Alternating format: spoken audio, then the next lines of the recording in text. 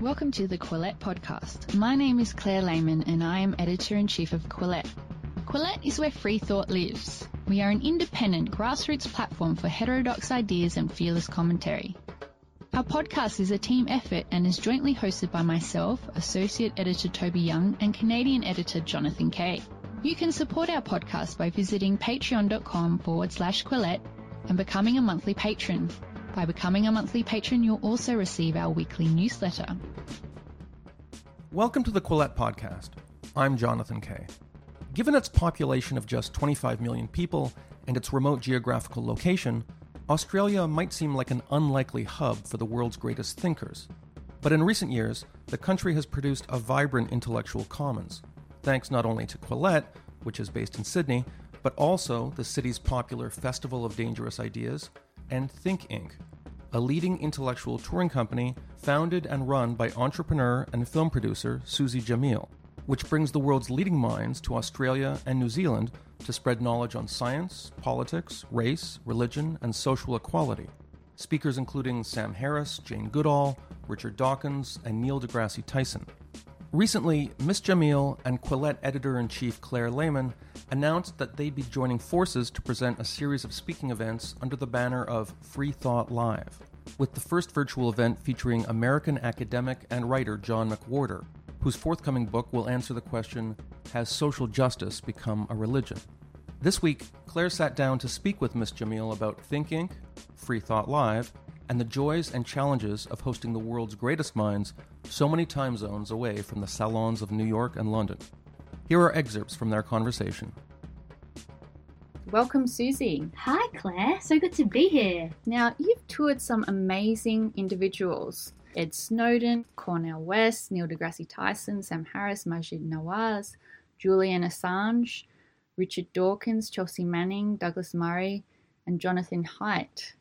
How have you managed to secure all of this talent to tour in Australia, of all places? That list brings back so many good memories. Securing talent is not always the most difficult part because we have a great track record, which I'm so proud of, and people have instilled their faith in me. So securing them is only difficult when they're the types of people that, might not find it as valuable to speak to masses of people and who have maybe too much money for you to offer them that as a temptation, Sure.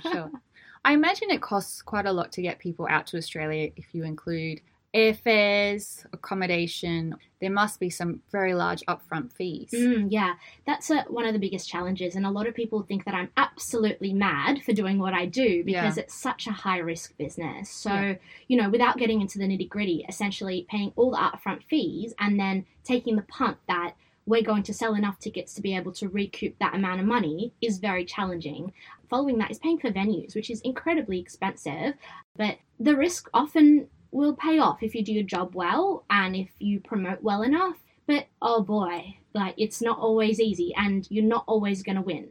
I think of my tours just like a Drake tour or any hip-hop artist, except I'm touring intellectuals. So, it's very much modeled on that in regards to the way that I market. So my target demographic is 16 to 35-year-olds. And so I market my tours like a hip-hop gig, like a Drake concert would, in regards to, street posters, bus backs, the language that we use, the type of artwork that we create, because I really believe that young people are the change makers for the future, and I'm really proud that that's 60% of our demographic. And so there's a huge parallel. It taps into my other passion. One of my passions is intellectual ideas, nerding out, and the other side is hip-hop, street culture, and, collecting sneakers. So yeah, because if you go to many intellectual events or book events, it's generally the white hair brigade, middle-aged people, very white, lots of retirees, and not that there's anything wrong with that, but you bring a bit more diversity and your crowds reflect that. Yeah, absolutely. The company is run by someone who's of Middle Eastern Mediterranean heritage, and so I try and infuse that into what I do. But I like to bring a diverse crowd, a young crowd, because ultimately that's a reflection of Australia, and I'm really proud of that. You've toured a few speakers who have religion as one of their main topics, like Richard Dawkins, Sam Harris, and you produced the film Islam and the Future of Tolerance. How did you get interested in Islam? my background, my mom is Christian and my dad's family is actually Muslim. And so I was raised in this world in between where I was kind of pulled and pushed in between both. And I ended up an atheist. I'm quite proud of that. But religion has always been something that I've been very interested about, something that even through school I would nerd out and just read about for hours and hours as I was growing up. And I wrote a couple of major works on it just because I was so interested in it. Also empowering people that live their lives with religion in a moderate way, really the empowerment of that, because ultimately what I want to be able to do is platform conversations that might be difficult to have with people that you disagree with. And I think a good way to do that is by providing environments where it's safe to have those conversations and equipping people with the right type of dialogue and discourse for them to go out and have these conversations. And so it's not about really this empowerment of religion, it's about empowerment of people living their lives in the way that they want to, but sometimes highlighting that religion might not be for everyone and might not always be the path forward. And that's probably stemming from some of my personal views. There's a trend or a theme in your events, and that is of conversation and moderation. I became aware of the work that you did when Douglas Murray was out in Australia and he was touring with Dr. Cornel West. Now, Dr. Cornel West is a socialist, or being well on the left politically, and obviously Douglas Murray is a conservative.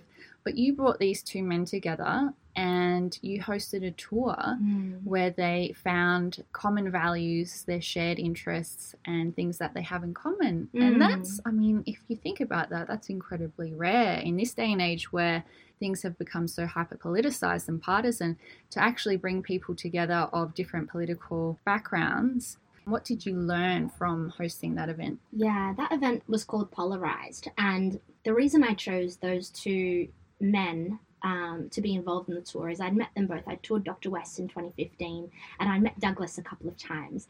And I knew that they were just such gentlemen and such loving, caring people. But I knew they were on opposite sides of the political spectrum. And I did not by any means want to present a debate between them. That was not my intention. My intention was to actually sit them on the same side of the stage and have them converse and have them have conversations, even though they might disagree. Show people how you don't have to throw fisticuffs in order to advance the conversation. You can do it by sitting down and finding common ground. And it was fascinating to see how the audience reacted to it. I think it's one of the tours that I'm most proud of, because I think it did really showcase that intention, but it wasn't easy. And we had pushback in different cities. We had people from different sides of the political sphere coming to our shows, and some of which were shoved outside the venue, and I had to ensure that they were looked after and security was taking care of them. And so it wasn't easy. I only heard good things about that event, so it's a credit to you that was so well pulled off. But talking about controversies that your shows have triggered, I was reading yesterday that in one of your shows, the federal police had to show up because there was some kind of terrorist threat.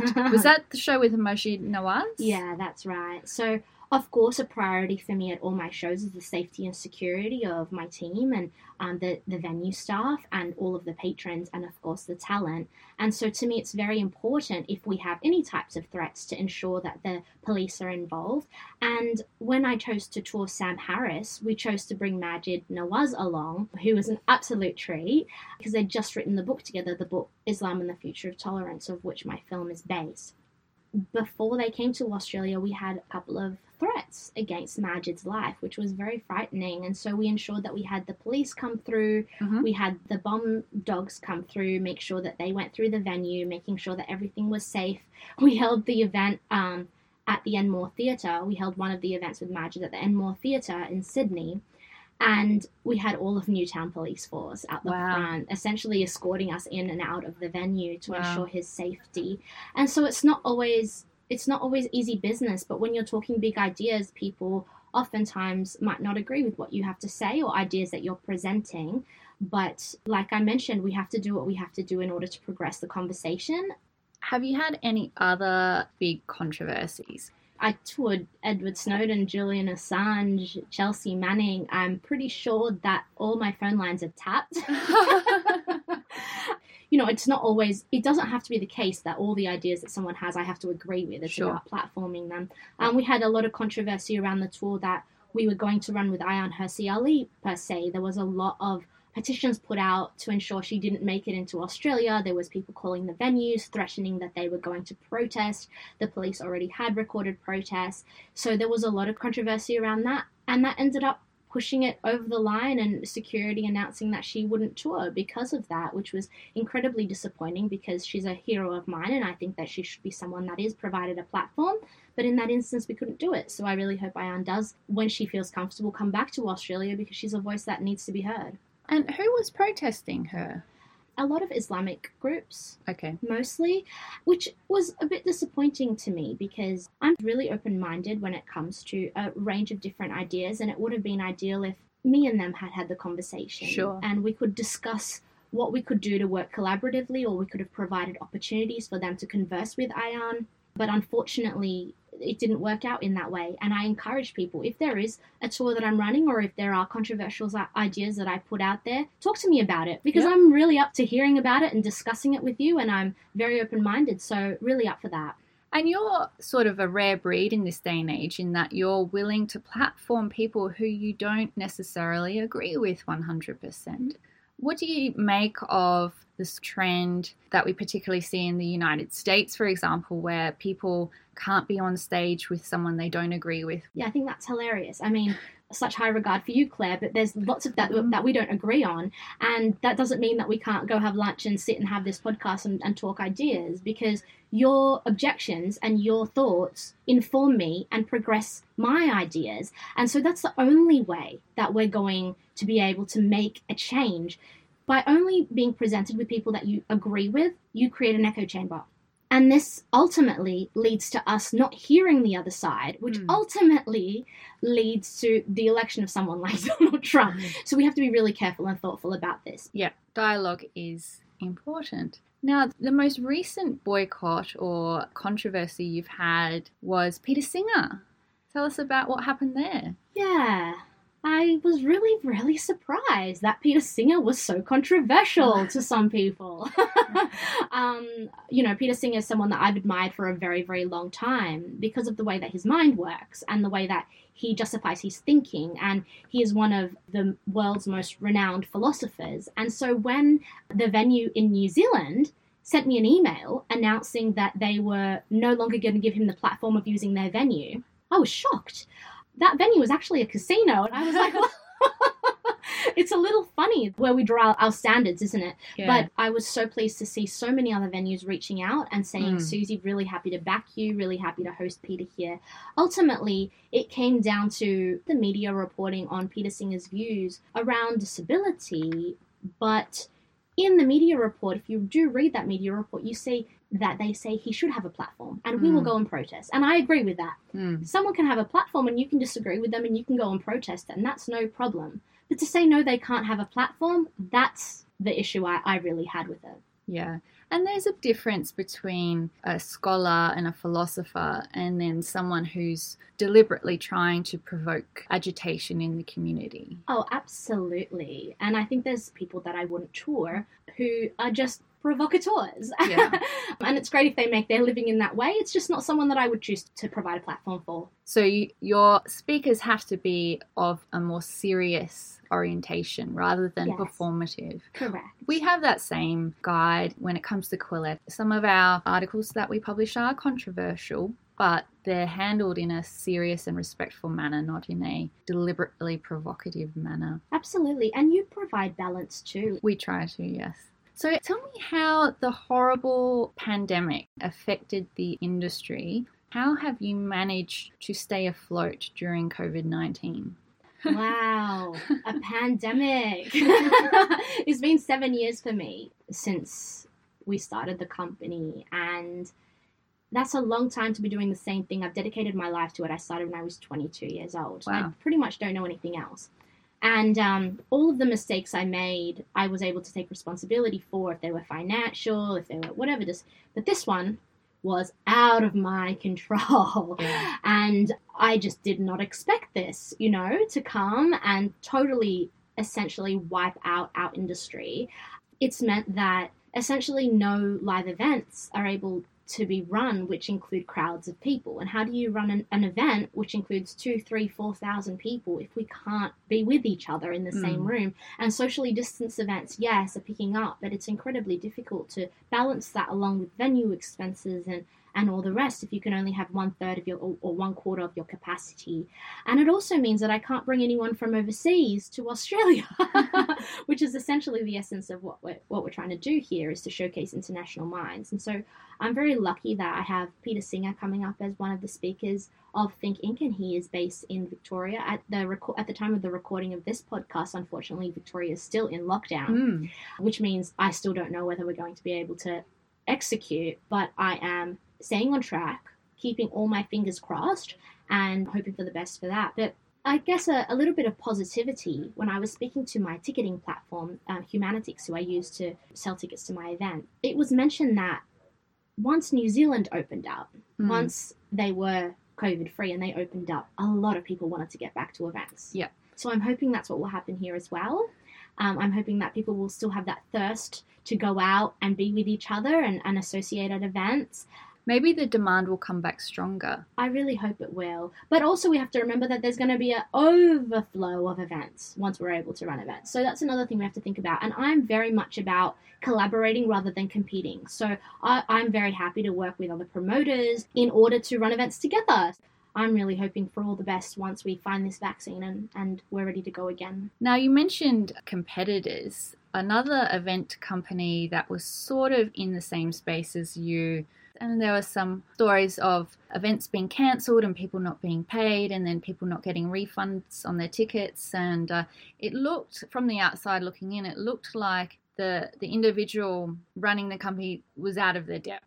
The number one rule is you always pay your talent. And the number two rule is you always refund your guests if you are not going to execute an event. There's no excuse to step outside that etiquette. And I really hope that hasn't left a bad taste in people's mouths when it comes to attending intellectual events. Who would you love to tour in Australia, but you haven't had the opportunity to tour yet? I don't have to think twice about that. It's Elon Musk. Oh, really?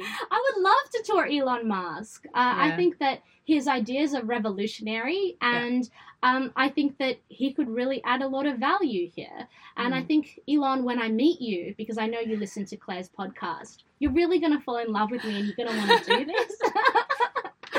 Elon Musk is one. Bill Gates, Melinda Gates. There's such impressive people. And so people on that level, like Steven Pinker, is an absolute legend. And he's someone that I've got my eye on. Yuval Noah Harari. I see you, Yuval Noah Harari. You will do this with me eventually. So definitely there's a lot out there. Always open to suggestions. So hit me up and let me know who all you are listening to and reading, because I want to know about it. What are some of the mistakes that you've made in your career trajectory and how you've bounced back and learned and grown from them? I've made so many mistakes, Claire. No, I didn't start my career knowing anything about business. I have a degree in communications and I have a degree in law. So I had to learn business from scratch. I had to learn how to pull together a budget. I had to learn, how to market. I got taken advantage of. All of those things have happened in those early years, and you only learn through trial and error. I really believe that. I've run tours, I've lost lots of money, and being able to bounce back, I think, is the most important thing you can learn as an entrepreneur or as a human being, to be able to get yourself back up, wake up the next day and say, all right, we're gonna go at this again, because that's not the end, and continue to be mission focused, because that's the only way you can get through it. Many sleepless nights and many tears shed, but at the end of the day, that builds resilience, and I'm really proud of that. I've experienced the same in my trajectory. It's all about, when you get knocked down, just standing up again as quickly as you can and just getting back on the mat and having another go. Day to day, I see you getting up there and standing back up when people try to knock you down. So I definitely look up to you. Have you found any challenges through being on the younger side and also being female? Yes, I refused to put my face on the website for years. It was only maybe a year and a half ago that finally someone convinced me that I should put my face on the website. And why is that? Well, because I thought no one's going to take me seriously. Look at me. I'm Middle Eastern, Mediterranean, ethnic girl from the inner west of Sydney. I was 22 years old. Yeah. My hair's huge, my big curly hair. Like, I was like, who's going to think, oh, yeah, she's capable of doing this? But you know what? My actions speak louder than, what I look like. My capability, I feel, exceeded what someone would stereotypically think when they saw me. And I don't dress like a typical business woman. I wear sneakers and snapbacks, and that, I think, builds the identity of the brand, and it's so important because it feeds into everything that I do and how I see myself. And I think the only reason I've been so successful at this is because I've maintained that authenticity. And I said to you before we started recording, I was like, I'm just going to be here talking my Westie accent, and normally you speak to intellectuals, and I'm okay being me. Yeah. But that hasn't always been easy. I'm not what people expect when they think of who should be running this company. I don't always do it in the way that people think is the right way to do it. But at the end of the day, I think that maintaining that authenticity and staying true to who I am has given me enough power and support to continue to do it, and has allowed me to maintain my passion. That sounds pretty inspirational to me. Now, do you see yourself doing events for the next 10 years? I don't know, Claire. Maybe I'll go off and get a PhD and become an academic. Or maybe Please don't. Or maybe I'll get married and become a housewife. I don't know. And none of those options I think are bad options. I think even if I stay in the industry, it will be great. But to be honest with you, one thing that I'm really seriously focused on is growing and building in the shorter term. I mean, within the next 10 years, I guess to me is shorter term. I'm 29, so, before I turn 40, it would be great to grow the business out because there is a big market there. And whether that's growth just within Australia, whether that's growing our team, being able to run more tours per year, whether that's collaboration with a larger promoter or what that might be, I don't exactly know yet. But I'm really up for that conversation at the moment. And I love the idea of potentially accepting some investment to grow and expand. Have you not accepted any investment No. yet? So you've been doing this for 7 years, completely bootstrapping. Mm-hmm, That's incredible. So now might be the time, because I think that might be a way for us to grow and expand. What's your email, Susie? My email is Susie, Suzi, at thinkinc, that's CHINKINC.org.au. As we wrap up, it's worth mentioning that Susie and I are collaborating on a live event series called Free Thought Live. Can you tell us a bit about that, Susie? Absolutely. I'm so excited to be co-presenting this with Quillette, because I think that I can't believe it's taken us so long to do this. It's so exciting, and the response from it has been remarkable. I'm really proud of that. To register for the shows, this is for free, and you can also buy a ticket to meet the talent as well in a private salon session. And afterwards, we're going to have an after party where people can come together and talk about what they saw. It's like, going to the pub after you go to see a show at the theatre and just talk ideas. So I'm excited about the format. I'm thrilled that our brands are collaborating and that we're able to support the Quillette brand. And I'm just really excited to see everyone there. We're going to have such a great show. So the first speaker is John McWhorter, and we're keeping the other speakers under wraps for now, but we've got some really exciting, original, amazing thinkers coming up. And Susie's developed this model where people can join Zoom chat rooms together and on different topics and discuss like you would at the pub. We really want to recreate the kind of social connections that have been decimated by the pandemic and give people a bit of edutainment. Absolutely. Who better to do it? If not us, then who, Claire? Yes. If you look at it from the outside looking in, two Australian women exporting ideas and intellectual events is an interesting phenomenon, unusual. Well, thank you so much for joining me today, Susie. And Susie's website is susiejamil.com, and the Think Inc. website is thinkinc.org. And to get involved with upcoming events, go to thinkinc.org and register. And the next event series that's coming up is in collaboration with Quillette. So if you haven't already registered for that one, head over to the Think Inc. website It is a free event, and the first speaker is John McWhorter, and we're really excited about platforming him and giving him an opportunity to speak to our readers. Thank you so much for joining us, Susie. It's been a pleasure to chat with you. Thank you so much, Claire. If you would like to support Quillette, please consider becoming a patron. Head to our Patreon page. That's patreon.com/Quillette. If you haven't already, follow us on social media. We're on Twitter, Facebook, and Instagram. Do you like what you're hearing? Perhaps you would like to read more about the issues in today's discussion. Head to Quillette.com where you will find more content.